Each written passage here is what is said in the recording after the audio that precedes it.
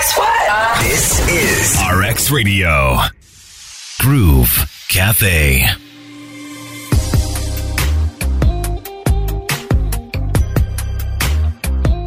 It is the Groove Cafe on RX Radio, and I am Crystal, always looking forward to hearing from my guests, hearing about their experience, especially when they're so passionate about what they do.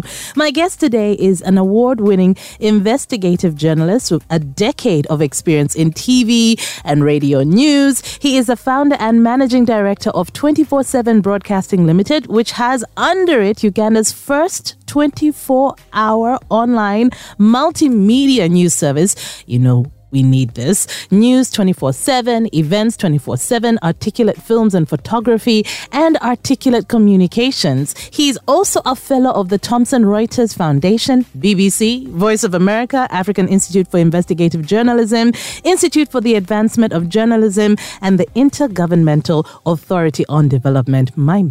I have Mr. Daniel Lutaya joining me on the Groove Cafe today. Hello, Daniel. Hello, and I'm really flattered already. You've been busy. Yeah, I've been busy. You've been busy. Welcome to the Groove Cafe. Thank you. It's great How to are be you here. doing? I'm doing great. I think I'm doing well. Yeah? Yeah.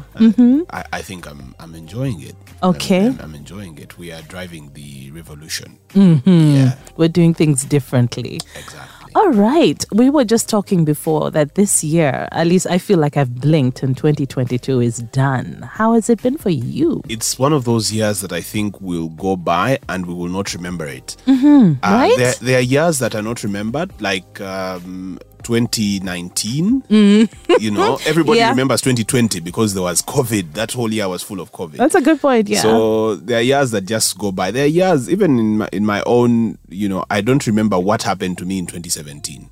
I don't remember that year. Do you? I'm having a moment. I know 2018 was a big year for me. Yeah. Okay. So there are those years that, you know, you just flip through and there's nothing that happened really. But for this one, it's really been fast. Okay. But a lot has also happened in this year, especially for me. But I feel that, you know, because of how fast it has seemed to move, we may just forget about this year. Okay. But a lot has happened for you. Are we talking about good things?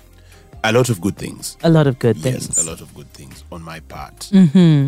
I don't Any think, highlights? Yeah. First of all, I left mainstream media to go and start an online broadcasting station and online 24. It's very ambitious, you know. Yes, it is. Very ambitious. When you say those things, I feel like, oh wow, we have a lot to do because it's the vision is huge. It's 24/7 news online. It's, you know, and we're dealing with a country where internet proliferation is still a problem. Internet prices are still very high. Yes. But we have to do it because the world is moving forward. And it's moving very fast. Extremely fast, you know. Whereas the projections were that we would be digital in the next 5 years, I think it's going to be very close. It could even be 2. You know, it's very fast. Just imagine how fast TikTok blew up. Thank you. What's TikTok? And people can't live without it. People just actually everything's on TikTok. Exactly. In the beginning, I'll be honest, I was one of those people, because of WhatsApp, the only videos you're seeing were like the trending ones, maybe the challenges, maybe the dance videos, but there are recipes on there for someone who loves food. There's all manner of things. There is everything for everybody. There is cars for the guys who love vehicles. Fashion. Exactly. And this is an app that was created maybe less than 3 years ago, if I'm not mistaken. Yeah. And that's how fast the internet can move on. Thank you. You've just put it in perspective nicely. Yeah, so that's how fast the world moves to digital. And you saw the likes of Facebook with their Instagram and Google with their YouTube trying to catch up. Yeah. In just those 3 years, they've created 2 new products. All of them are trying to go for the short videos, the vertical videos, scrolling up. And it's amazing to see how fast it happened. So for me this year, it was just to bite the bullet and say I have to get onto this revolution, otherwise it will leave because it is a very quick bus. And I think there's still many people stuck in their ways, still doing things, you know, the way they used to. Yeah. And what's that saying? Either change or change will change you. Something like you that. Either change or change will change you. Now, this change will not change you. If you are in the media space and you don't change, you will collapse. Yes, you unfortunately. will die. But we've seen people also trying to also scramble to move forward. Exactly, because now, for example, one of the things that actually made us start 24/7 was because we believed news was going to die. Because we were catching up, and these are things that I keep talking about on my social media platforms now. I tell people that I actually realized that when I went home, I had spent 6 months without watching the news I was working on TV. Wow. I had spent 6 months without saying, it's 7 o'clock, let's tune into the news. And yet you're still keeping up to date with what's happening in the world. Because by the time I got home, I had known about everything that has happened somehow. I was on Twitter. I knew what Trump had said. I knew what, You're on WhatsApp. Yes, I'm on WhatsApp. I know everything. Yeah. I know everything. If I want to know what the president had said, the president has his own Twitter handle. So he tells me directly. Exactly. So I wouldn't tune into the news because I felt that they were going to tell me things that the guys themselves have already told me. You want to tell me that the Capitol has been bombarded by Trump supporters? I've seen it live. Yeah, on you're Facebook. watching it live. I'm watching it live. So because of that, I said, you know what? I think journalists are going to become a dying breed if we don't move right now. Yeah. If we don't find the audience where they are. So the audience is on TikTok. Take the news there. Yeah. Don't tell the audience, please come to my TV and watch news on the TV, or read my paper, or you have to go there and take the news there, because now you have to reach someone in the palm of their hand. Exactly. It has to be convenient for them. And I always tell my teams now, the consumer habits are that nobody wants to move from one screen to another. If it's on another screen, they won't watch it. Yeah. Give it to them on the screen which they are watching at the moment, so that they get it, because attention span is very limited. That too. So the amount of viewers that you will lose by telling them to switch to another TV station and then click on maybe DSTV or StarTimes or whatever, and then watch it load and open, they will just do something because else. of our beautiful internet speeds. Exactly. They'll just do something different. So I went to your Twitter earlier today, Yes. and you were giving it to Umeme. I was like, honestly, this is a tweet I'm going to suggest you go and see for yourself. I'm like, goodness, what happened? When someone is done, they are done. Umeme, everybody has their frustrations with Umeme, but yesterday we were editing. So we were editing a video for Fridays. We always upload our videos on Fridays. So we are editing this video and we are in the zone. Anybody who knows the media knows when you are in that and you feel ideas are flowing and you're putting in all these sorts of things, all these transitions, all these nice things, and the team is there and everybody, the graphics guys, everybody is like fresh. We are in the Everything zone. is coming together And then perfectly. Umeme just goes and does their thing. I was so livid. I was annoyed. I said, know. "What?" I felt it. Let me just give you a few highlights from this tweet. May your offices flood. May the loudest pastors with daily overnights set up next to all your homes. May your cars get spoilt on the Entebbe Express Highway. May your pork never come on time. Isn't that going too far? It really cracked me up. But yes, it also just reflects the frustrations that we all have, and in many ways, that's what communication and news is about. That's what media is about.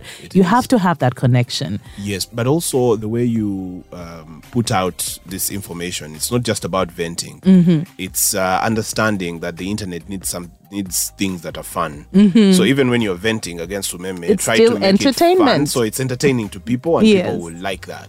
So you notice that power didn't only go off at our offices, it went off in a very wide area, but Yes. everybody was venting, but I vented differently, and that's why the tweet went viral. So Yes. it's I always tell my teams, think content always. Yeah. When you see something, if it's something that has happened, think content, because content is king. Now that is our motto.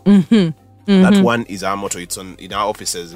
Content is king. Yes, we printed a very big frame Okay. and put it up in the office, and I told them that the chart, Yes. the back stops with content. Okay. So content is above the managing director, it's above the general manager.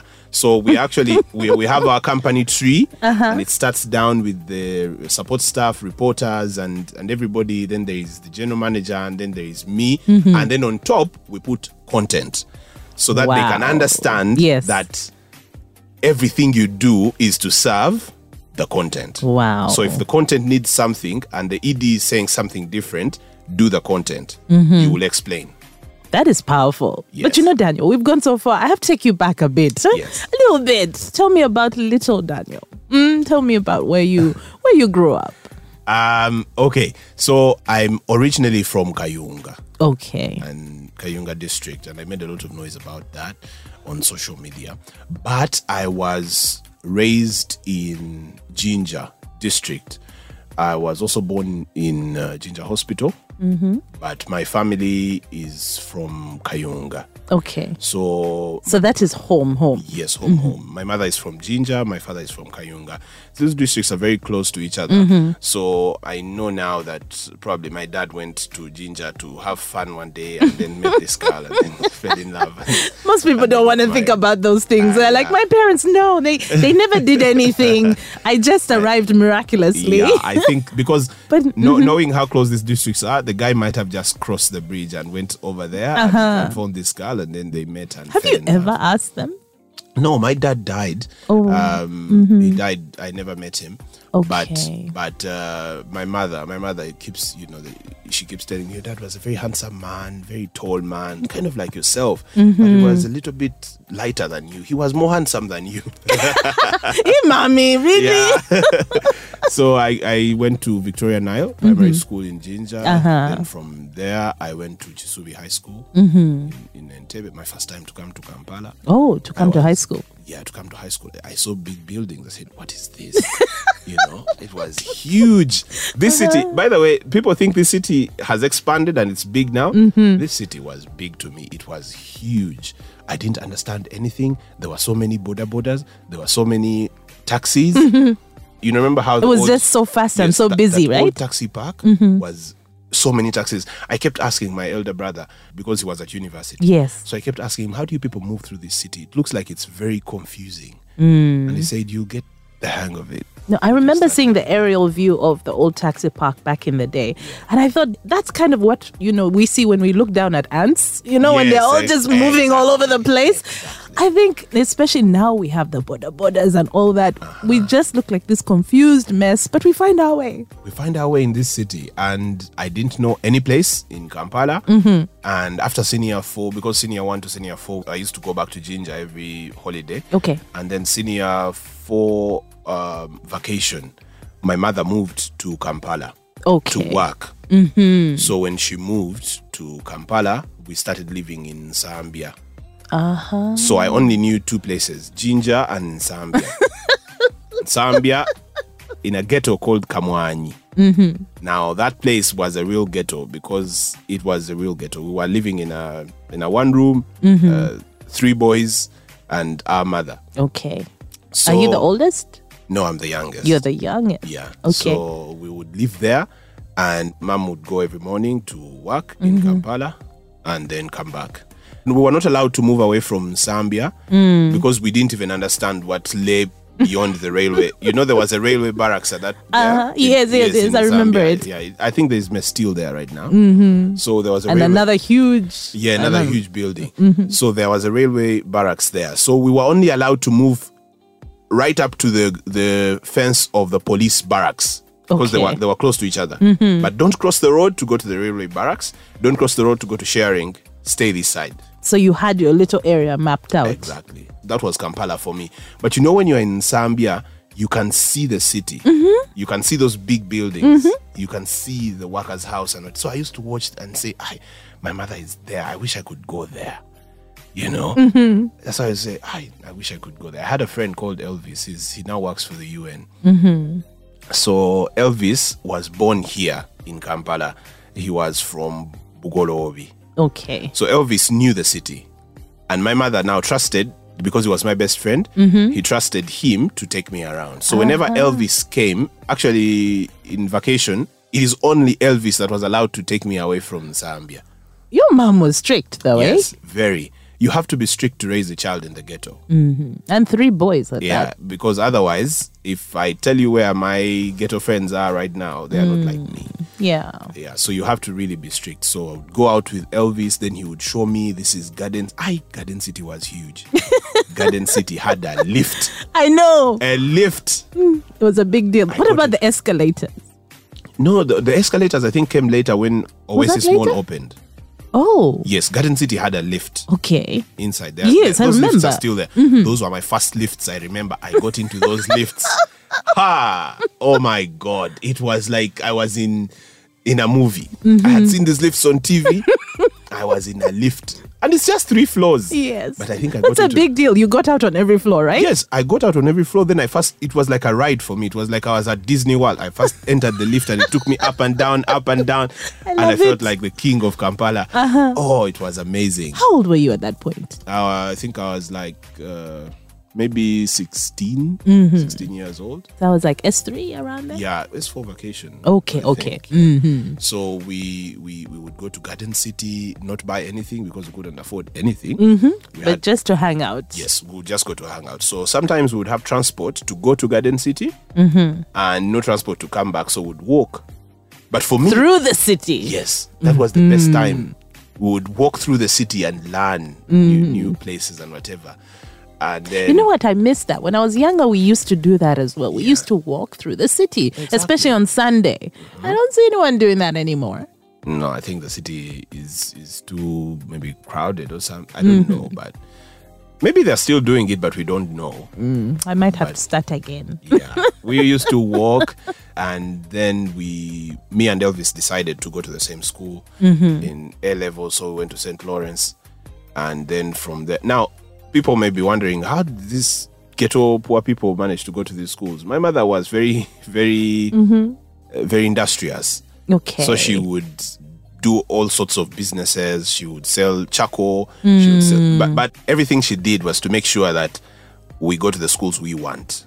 Wow. Yes, so she would say, I don't have a lot, but I'm going to make sure you get the education you want. And after you get that education, I'm done with you. If they expel you, I'm done with you. Any small problem at school like this, I'm done with you. You can... Now that's powerful because Yeah. you had to keep yourself in check. Exactly. And you knew the sacrifice she was making. Yeah. So we went there.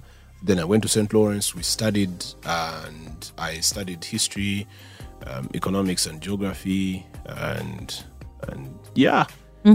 I think high school for me was the biggest highlights of high school was in O level. Okay. When I was being introduced to Kampala. So, you are in a boarding school and then people are talking about Didi's World. People are talking about all these sorts of things. You don't know. Kids are saying, I come from Nigeria, I come from Nakula. I've never heard of these places. We only knew in Zambia. Yes, and it was amazing for me. It was a new experience for people. But I also met people from different. It was the first time for me to meet people from different cultures because high school we even had international students from South Sudan, Rwanda, Kenya. So it was quite an education, an introduction to life. Yeah, it was an introduction to life for me because in my village, I only knew Lusoga, Luganda, and people who knew those languages. I didn't know anybody from any other place in the world.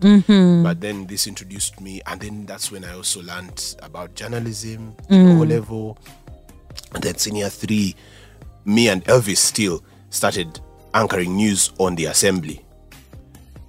Yes. This goes back. Yes. This goes back that far. Because I was going to ask you, when did the bug hit you? The media communication bug? Yeah, so I started in senior 3 anchoring news. So we're part of the Debate and Writers Club. And so we had a news magazine, which was not a magazine in the sense of it right now. It was a Manila paper, very big Manila paper, where we would cut out from newspapers And stick articles there. articles and then write with a pen. Okay. Yeah, so we had that on the notice board weekly, and then we also had our news every week on the assembly. Now, this news was not really about what's happening in the country.